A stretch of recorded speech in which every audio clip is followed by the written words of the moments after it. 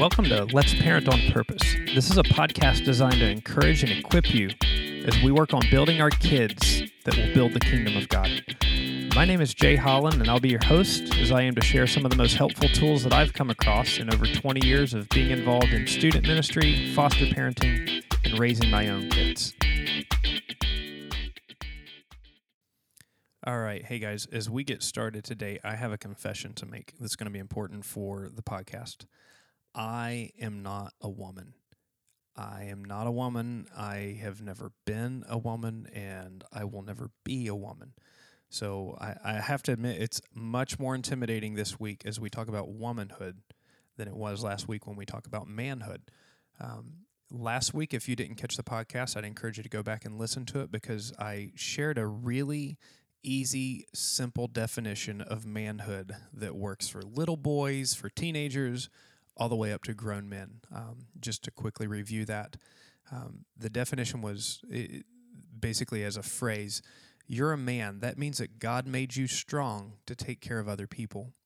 You're a man. That means God made you strong to take care of other people. And if you want to play it out a little bit more, we used Robert Lewis's definition of a real man, one who rejects passivity, expects God's greater reward, accepts responsibility, and leads courageously. So again, if you want that, go back and listen to last week's podcast.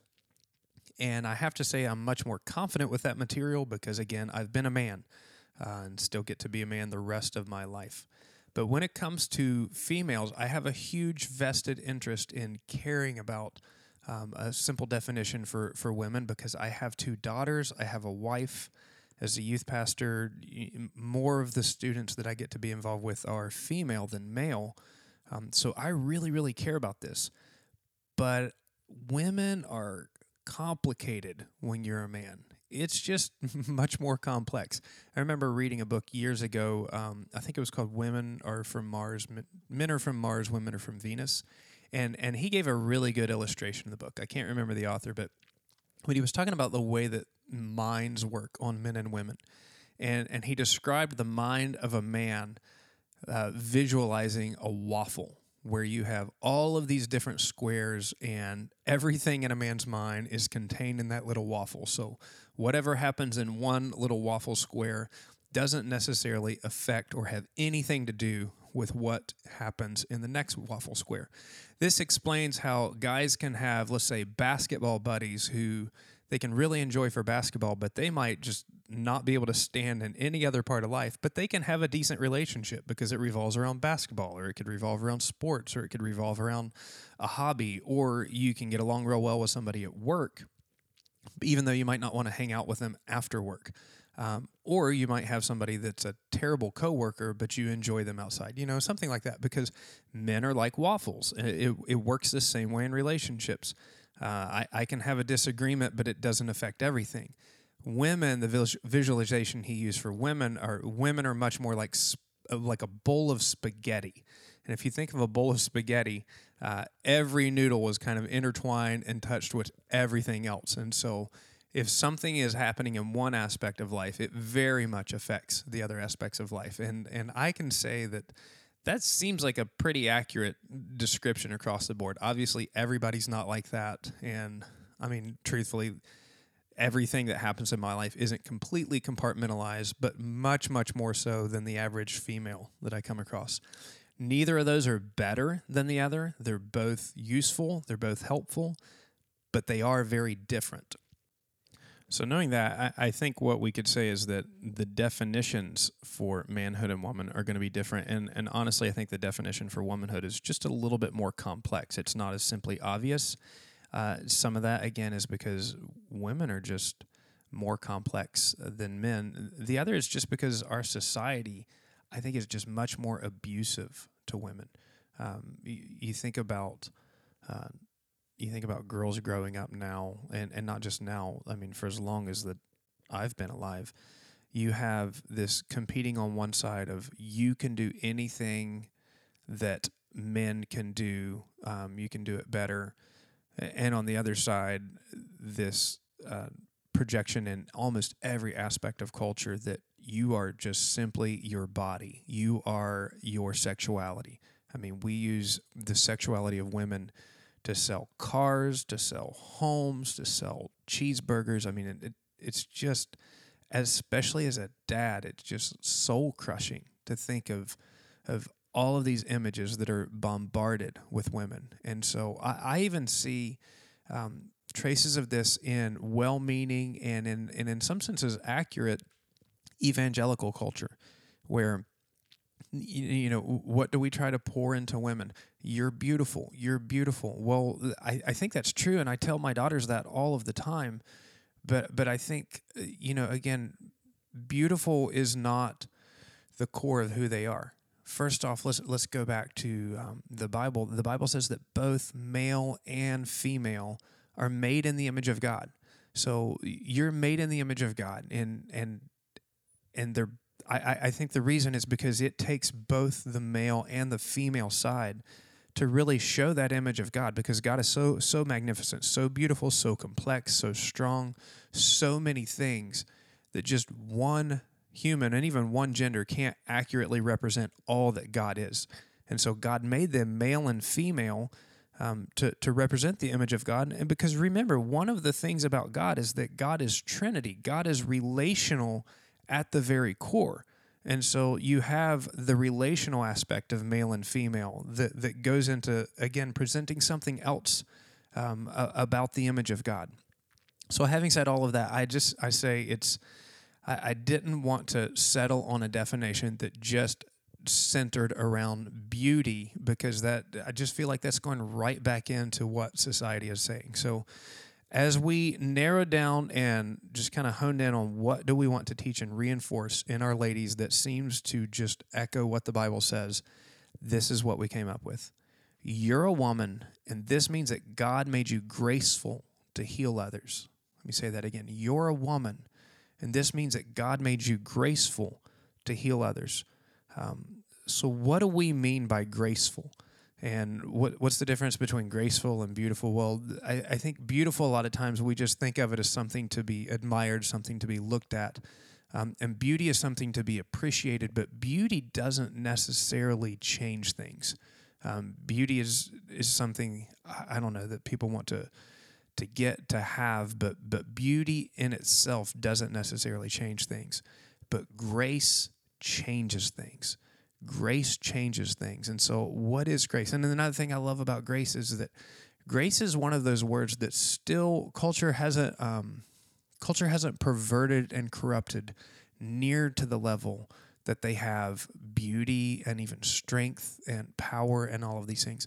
Grace still has just this tone to it that when you describe something as graceful, that's something to be appreciated. That's something to be aspired to. And so what do we mean by grace? Let me just start first with a couple of the general world and cultural definitions.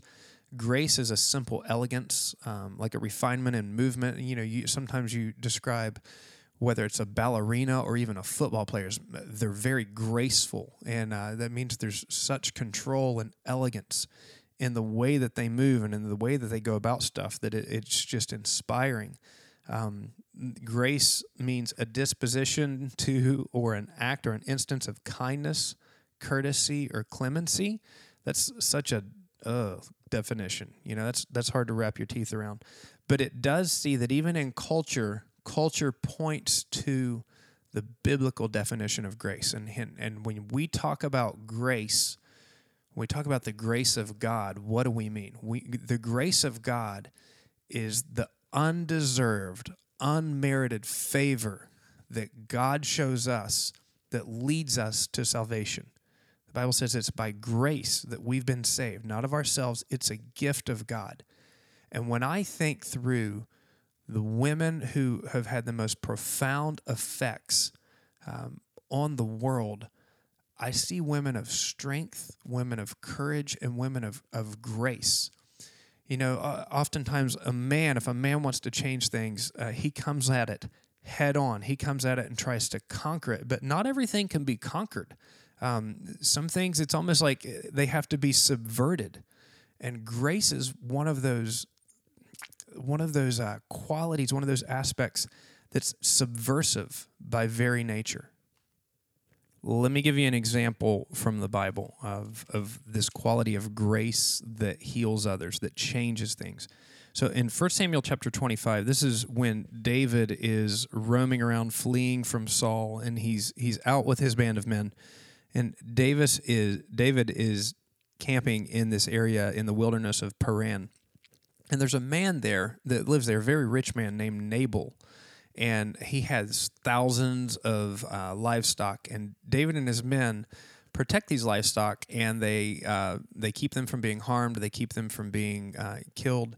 And so David goes in and sends representatives to ask this guy Nabal if, during this harvest time, if they can have some of the products, some of the livestock, some of the bread. And Nabal answers harshly and says they won't get anything at all. They're just a band of ruffians and murderers and stuff like that. And when the message gets back to David, he is so infuriated. He's telling his men to mount up their swords to go in and slaughter the whole house. So here you have two hot-headed men who are about to just cause, because of their pride, because of their arrogance, because of their lack of communication, they're about to cause the destruction of many.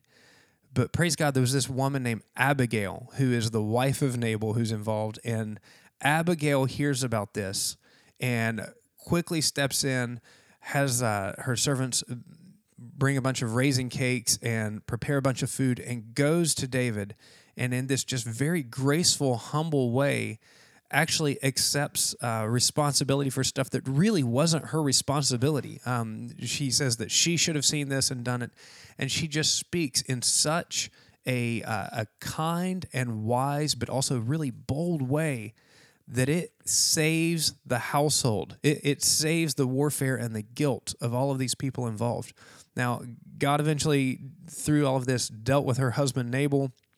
Nabal has a heart attack when he finds out about it and dies, and then Abigail becomes one of the wives of David. But you see in here that you've got hot-headed men who are going to use their strength to destroy people, and here comes a woman of God who steps in, and she uses her grace to heal the situation. Again, this is 1 Samuel 25, and I would just recommend going and reading it. It's such a good account. But what a good example of using grace to heal people. And now, grace is not a weak thing. First off, God is gracious, and there's nothing that I would describe about God as being weak. It's the grace of God that leads us to salvation. Grace is that quality of being able to look past people's faults, look past the wrongs that are done, see the best in people, and then have God use that to change their core, to heal them. Man, how many moms, through their grace, through seeing the best in their kids, have changed the rebellious heart of a kid? How many grandmas have prayed the salvation of the members of their family? How many wives have been used of God to convict and change their husbands who have these hard, stubborn, rebellious hearts? How many teachers, how many people in society, women in society, has God used their grace and the strength that's involved in their grace to change things? And so this is what we like to build into our young ladies, that they are women. That means that God made them graceful to heal others. God made them strong. God made them. There's so many aspects of grace, and so as we kind of tease it out, like with the men that we do with what does a real man look like? In the same way we do that with our ladies, and when we talk about a real woman, REAL, here are the parts that we use. A real woman rejects worldly identity. Rejects worldly identity. You are not going to get your value and purpose and definition from this world. A real woman expects God's greater reward, which means that expects God's greater reward means I might deny the short-term pleasures, the short-term attention, the short-term affection, short-term getting of something that might be good now, because I know that God is going to long-term reward me for my character, for my perseverance, for my trusting in Him. The A in a real woman acts with strength and wisdom. A real woman is not weak. A real woman is not dependent upon a man to come in and save the day. A real woman acts with strength and with wisdom. And, how many women have such strength in their words? And you see this is terrible. Like, what's the definition of middle school? Using your strength to destroy people. But a real woman will act with strength and wisdom. So sometimes that means holding your tongue. Sometimes that means stepping in when everybody else is afraid to. But you do it with wisdom. And then the last part of the real woman, loves others boldly. Loves others boldly. Not that everybody's a project, because people can't just be projects in our lives, but the core of grace is fiercely loving people even when there might be cost, loving people even when it might get scary, even when it might hurt you. Now, this is why we have to talk and train our ladies that this is done with wisdom. This is done with expecting God's reward. I'm not loving them so that they'll just like me. I'm not thinking that I can missionary date and transform somebody, but I can love them with grace and trust that God will heal people through the process. So again, like I said, this is much more, I think, complex, at least for me to wrap my mind around, than the definition of manhood. But I think it's so vital. And when we see the combination of biblical men, biblical women, and we start pushing this into our kids, then God's going to use this to change them. This is the definition that we use for our ladies, but it's also what we go back to our guys and say, look for these qualities in a girl. Look for these qualities in the ones that you want to attach to and be with long term. Because if you don't, you're just blind, you're just short-sighted, and you're in for a mighty fall. All right, I promised you it was going to be a little bit more complicated, but that's the way the world works. So I hope you can take this and then really siphon it down, find what's helpful and valuable for you. Hey, if this has been helpful to you, I would ask you to go onto iTunes or Google Play, subscribe to it, share it with others, rate and review it. It just helps it to get the word out more. If you want notes with this, go to letsparentonpurpose.com, and I'll have essentially the same stuff in written form, maybe a little simpler for you to get and understand. This has been a ministry of Covenant Fellowship Baptist Church in Stuart, Florida. If you're on the Treasure Coast, we would love for you to come join us and check out our church body, and maybe we're a good fit for you. Remember, this is not a sprint. It's a marathon. It's going to be a lot of stumbles along the way, but what an awesome journey. This has been Jay Holland. Hope you have an awesome week, and I will talk to you soon.